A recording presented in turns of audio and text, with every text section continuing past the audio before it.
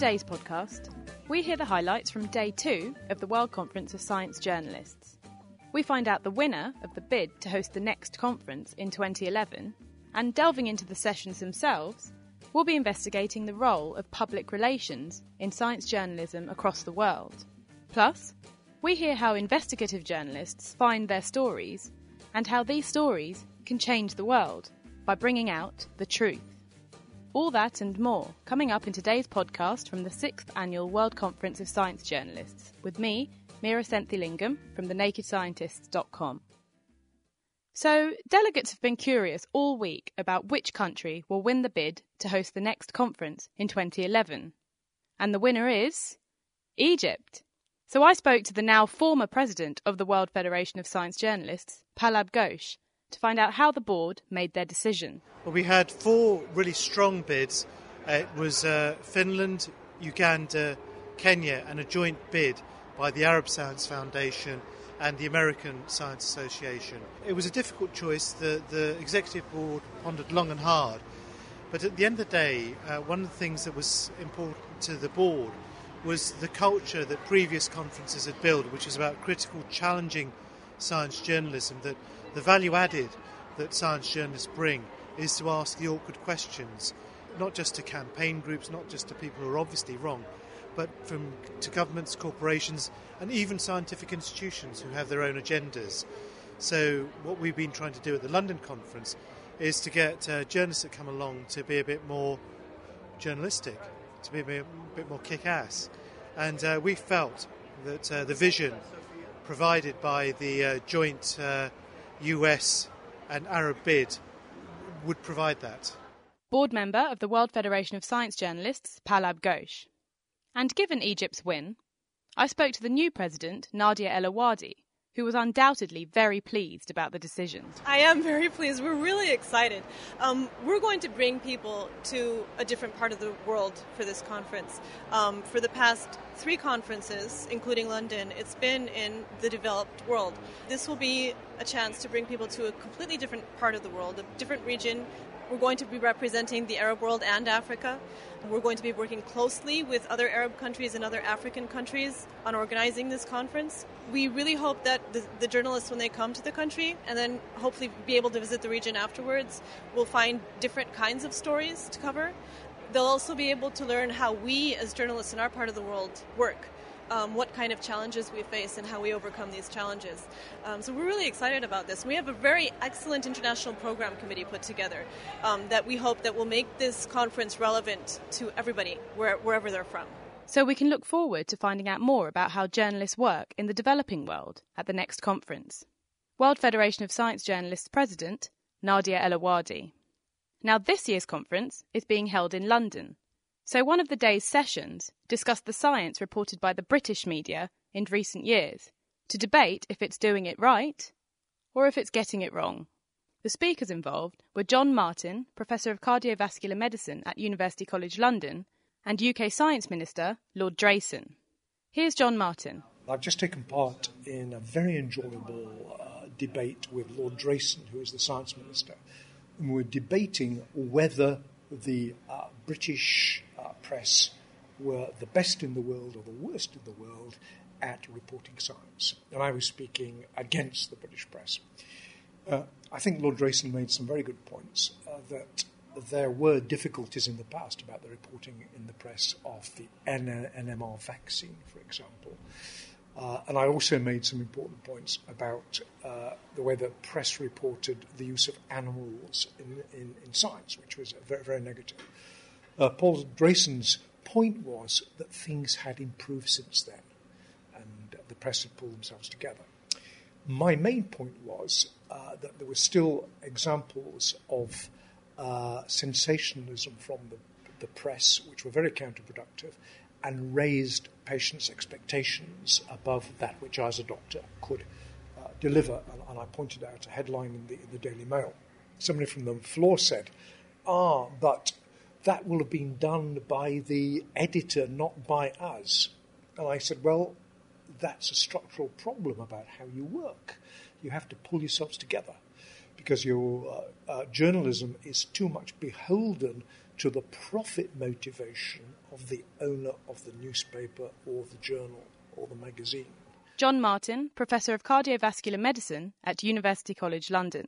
Now, another theme running through this year's conference is the increasing role public relations is playing in the science we see reported in our media. Some journalists find it useful to be provided science news in this way, whilst others consider it lazy reporting. Ben Goldacre writes for The Guardian, and he spoke about the way industries, such as the pharmaceutical industry, use public relations to get the word out about their products. Well, I think the industry could be more open and transparent about what it does. I actually think that the forging of relationships between industry and patient groups and medical research charities is a good thing, because I think it's important for patients to be there in helping pharmaceutical companies devise research strategy, but also in terms of getting their messages out. Where I have a real problem, actually I don't know why they do this, because they don't need to do this, is where a company decides to set up a patient group and fund it and try and pretend it's something that it isn't. And I think that's something I worry about a lot, because I think that's being duplicitous with the public, and I think we should all be careful. We should all be monitoring that very carefully. The industry bodies, charities, the media. I think we should come down on it as hard as we can. And those groups who are approached to be involved in this, I think they should question and scrutinise very closely what they're being asked to do and how they approach it. Absolutely. I think we've all got to be casting a much more critical eye in a mass communication environment. I mean, that's one of the key messages from today, I think. So we've heard Ben's views on PR in the Western world. But what about in developing world countries such as South Africa? I spoke to Christina Scott, African news editor for SciDev.net, to find out. Most science journalism in South Africa is heavily reliant on press releases.